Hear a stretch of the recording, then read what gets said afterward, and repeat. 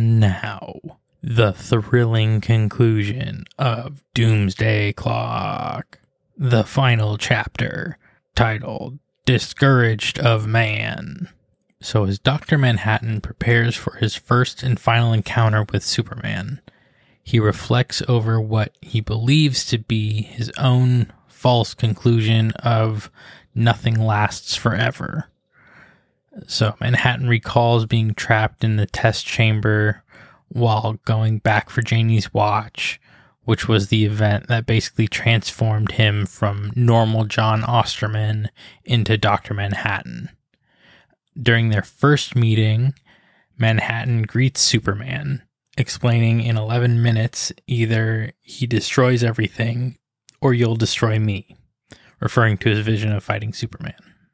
The two are then surrounded by both the People's Heroes from Russia and Black Adam's metahuman army, both groups intending on killing Superman. And as Superman battles both groups, metahumans from all over the world are sent to intervene in the conflict.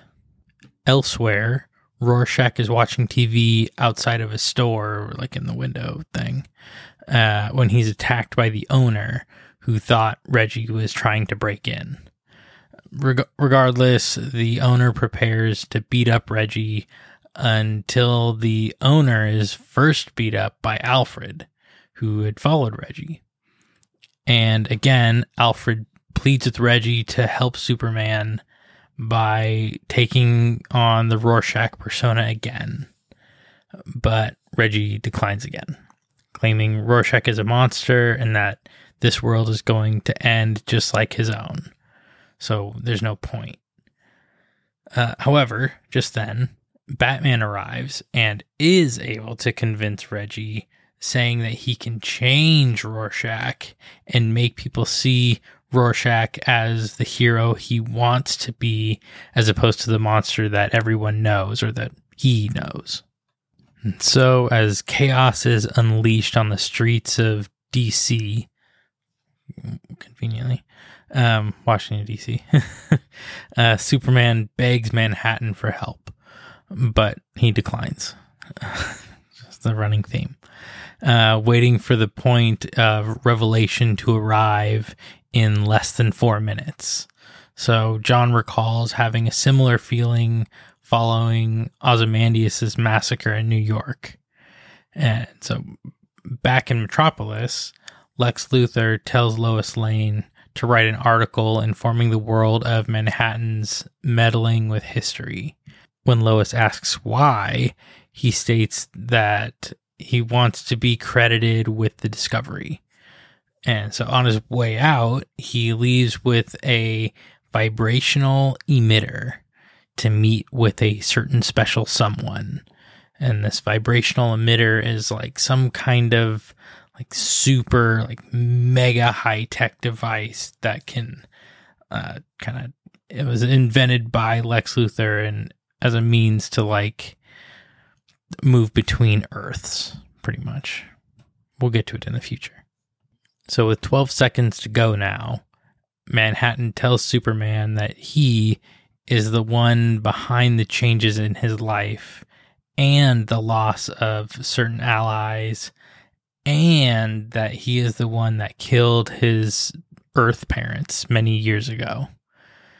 And thinks to himself, will Superman, be pissed and destroy me, or will I defend myself despite realizing how much damage I've caused in Superman's life?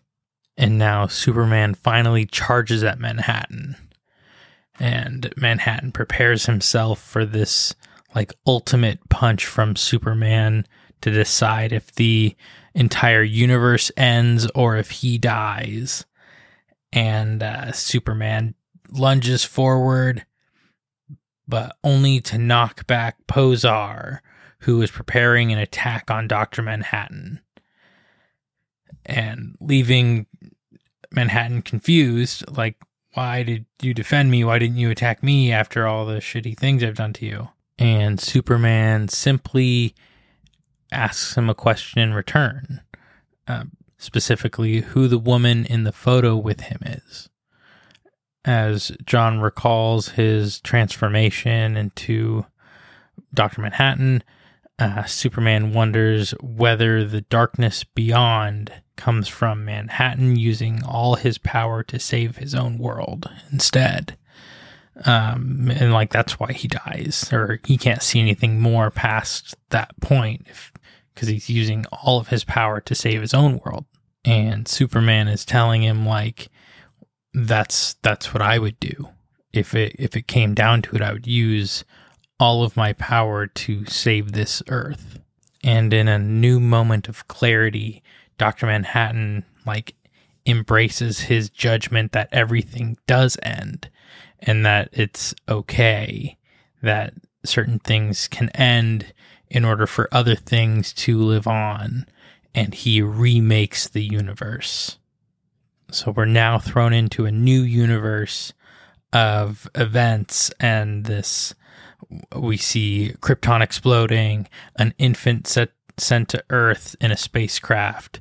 The metaverse revolves around this one and only child. Kal-El will always land on Earth throughout all eras of history, and he will always be found by a kindly couple like the Kents. And we go to a different moment in time where we see Manhattan move Alan Scott's lantern back into place so he's able to survive the train crash. And those events unfold in a normal way where he refuses to sell out the other Justice Society members. And then we go to Clark Kent's prom night where before he was not told about the Justice Society of America's existence, and that knowledge or push made it so that he didn't kind of step up and save his parents when they died from the car crash. And so in this new timeline, he is told about the JSA, and that if Clark feels ready to show himself to the world, it'll be ready for him, which causes Superman to dress up to save his adoptive parents when they were in the car accident and save their lives, which reestablished not only Superboy, but the Legion of Superheroes in the future as well. And now we've made it back to the present, and the Legion ring and Alan Scott's lantern begin to glow because they've still gotten to this location and point in time with those events happening differently now. There's just different stuff around them now. So, but the people are all still there. So, like, Rorschach is still in this universe. He's still, like, Johnny Thunder is still here, and all the normal stuff. It's just some, like, Saturn Girl vanished before, and now, because the Legion of Superheroes disappeared, and now they're back, so she exists again, and all of that. And so Johnny Thunder remembers that Thunderbolt was him the entire time, because now the lantern he's not having to look for this stuff, and in this new timeline, he and Thunderbolt are one. And both the ring and the lantern explode with power because it's kind of like a time anomaly now. And the future and past are set free, leaving Ozymandias confused with everything going on. Mostly because those two items were kind of like rocks in place where Dr. Manhattan had kind of meddled in things to create different outcomes. And now that those outcomes are kind of set correctly, they wouldn't exist now. And so now back with Superman in the present, he is surrounded by Black Adam's rampaging metahumans, but he's greeted by his now returned allies, the Justice Society of America and the Legion of Superheroes, with Superman leading the charge to battle the villains. Dr. Manhattan watches and is inspired for the first time in his life. Daydreaming of the past one last time, he thinks back to 1938, where Superman revealed himself to Metropolis.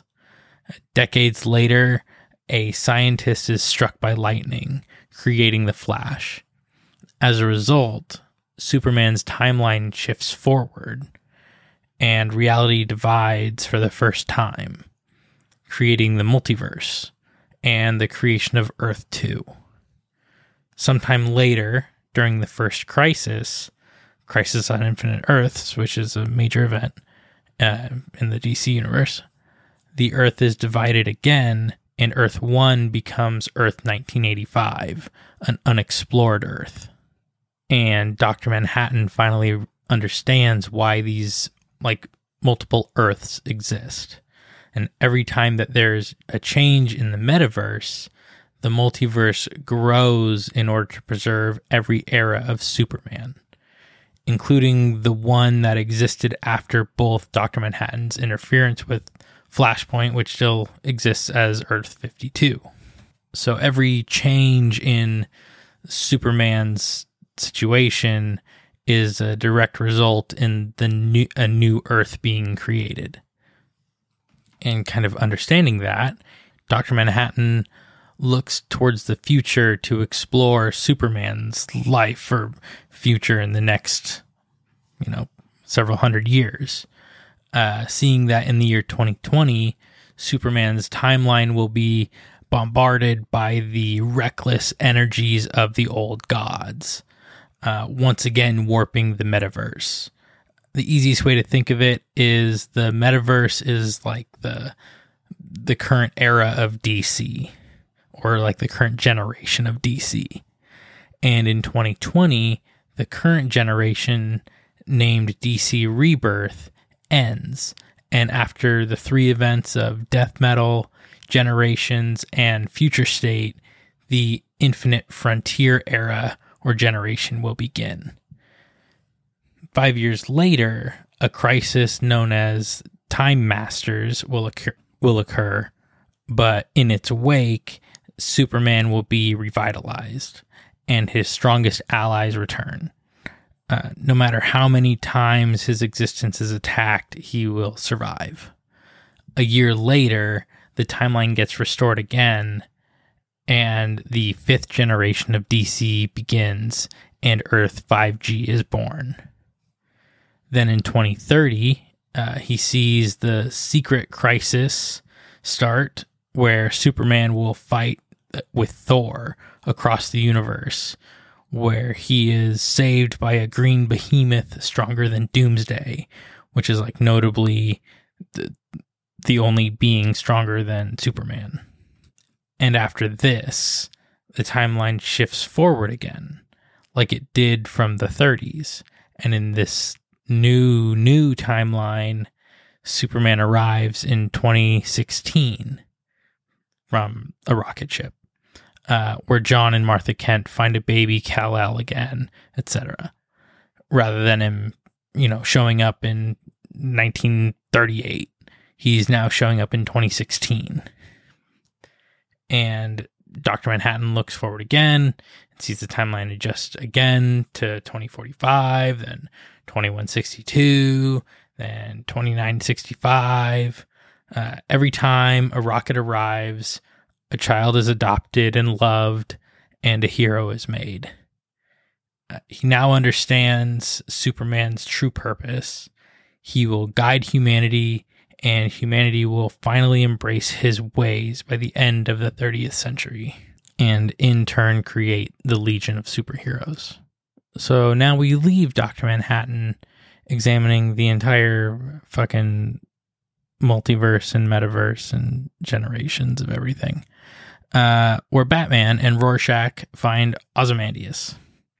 And they've luckily been able to clear Superman's name with the help of the files left on the owl ship by Ozymandias himself. And Dr. Manhattan decides to summon all the Watchmen Earth people to the Washington Memorial. So now Batman's kind of by himself, but that's fine because he already cleared Superman's name, and now he's just trapped where he was. So Ozymandias and Rorschach teleport to this memorial, and all the other comedian, mime, marionette, and all of them all teleport to this spot, even the Liger. And Ozymandias reveals that he staged Superman's and Manhattan's encounter in order to save both worlds, because it's always got to be something with him, right? And finally, the comedian shoots Ozymandias just before he's zapped back to his fall from his apartment by the invention from Lex Luthor. Because you can't just try to kill Lex Luthor and get away with it. So he uses this vibrational emitter or whatever it is to kind of fuse the comedian's body from this earth with his normal body, where he's falling from where he's originally murdered, because he was kind of teleported from that location. And so he kind of re-emerges and finally dies when he's supposed to. The comedian, that is. But as Ozzy bleeds out, Rorschach takes off his mask and uses it to help stop the bleeding. Mostly so he could be charged for his crimes and not die before that. So Manhattan reveals to Marionette and Mime that they will not be returning to their home universe. So frustrated, Marionette asks to at least have her son. But Manhattan tells her that they have to stay, so that their son has an anchor, like he has with Carver Coleman. And pretty much just tells her that that's the way it's going to be. But at least they can still celebrate the birth of their new baby. So, a small silver lining, they don't get to see their first kid ever. But them not seeing their first kid helps the kid have an anchor in time, so that there's a locked in time and memory, I guess. It's complicated because he doesn't have a lot of story built on him yet, the kid.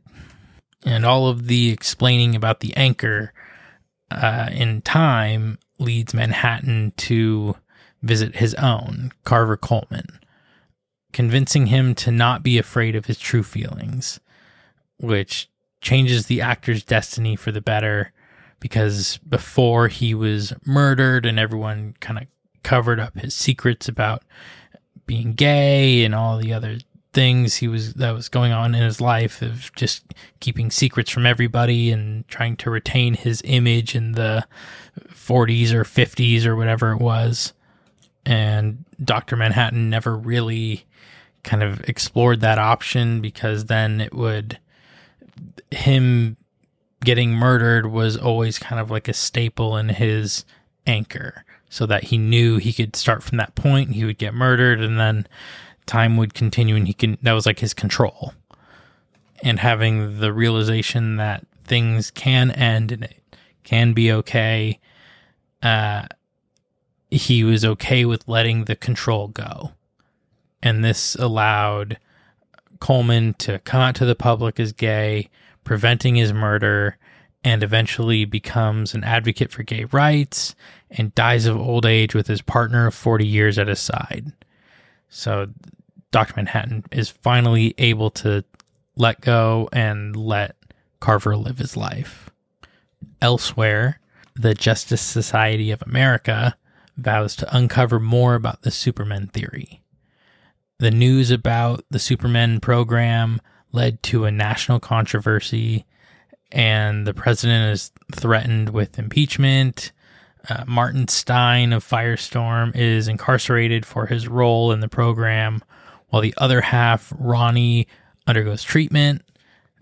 Superman and Lois meet up with the now living adoptive parents of Superman, since they were saved now. We look, because they're, excited to see them now.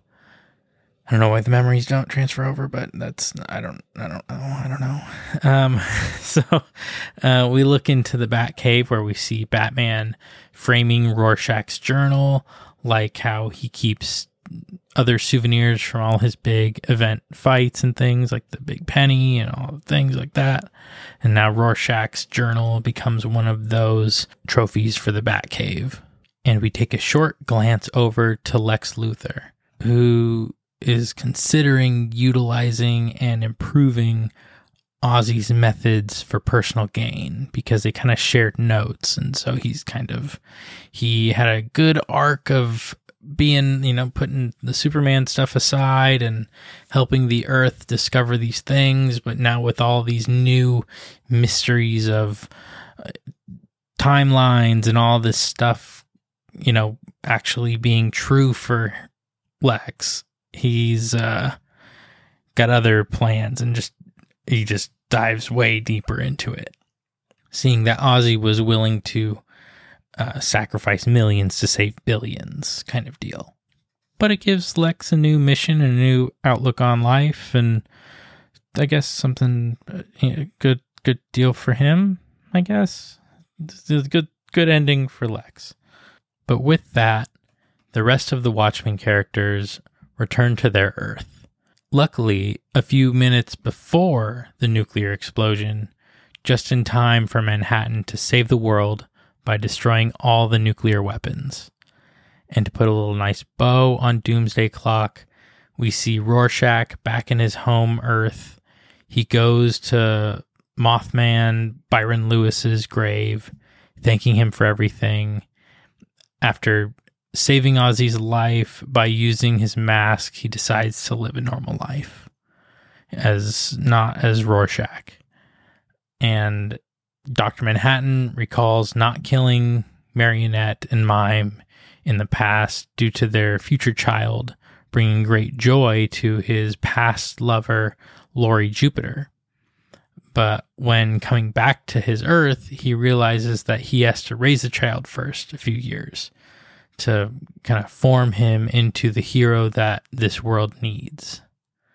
But over time, he realizes that this child could never be the hero that this world needed because he didn't have what Superman did. Basically a locked-in destiny tied in with the metaverse. And so with Dr. Manhattan's time and powers beginning to expire, he decides to imbue the child with the last of his powers. Afterwards, the child is finally sent to the Hollis residence, where he introduces himself to them as Clark, a name given to him by Superman via Dr. Manhattan. Just named him after Superman because he kind of wanted him to be that. And says that he was sent there by Dr. Manhattan, so they bring him in for pancakes. Back to a now powerless and weakened Dr. Manhattan, where he daydreams and his final thought wanders into what his life could have been if he never became Dr. Manhattan, never going back for the watch. He lives out his life with Janie, and their family grows. He smiles one last time as he fades away from existence. And with this ends the Doomsday Clock series, as well as the DC Rebirth era, making way for the Infinite Frontier era of DC. Not too bad for a season finale. And if you've made it through all of the Doomsday Clock up until this point, thank you so much. It's a super fun story that I really enjoy. I like all the big events that happen in DC, like Flashpoint or Doomsday Clock, and this just happens to be the most recent, and I feel like it's a fun time to do it because November is kind of Watchmen related, where they kind of do all the stuff that kind of takes place in Watchmen is usually in November, so I thought it'd be a fun time to do these episodes, and it's not an overwhelming amount of episodes.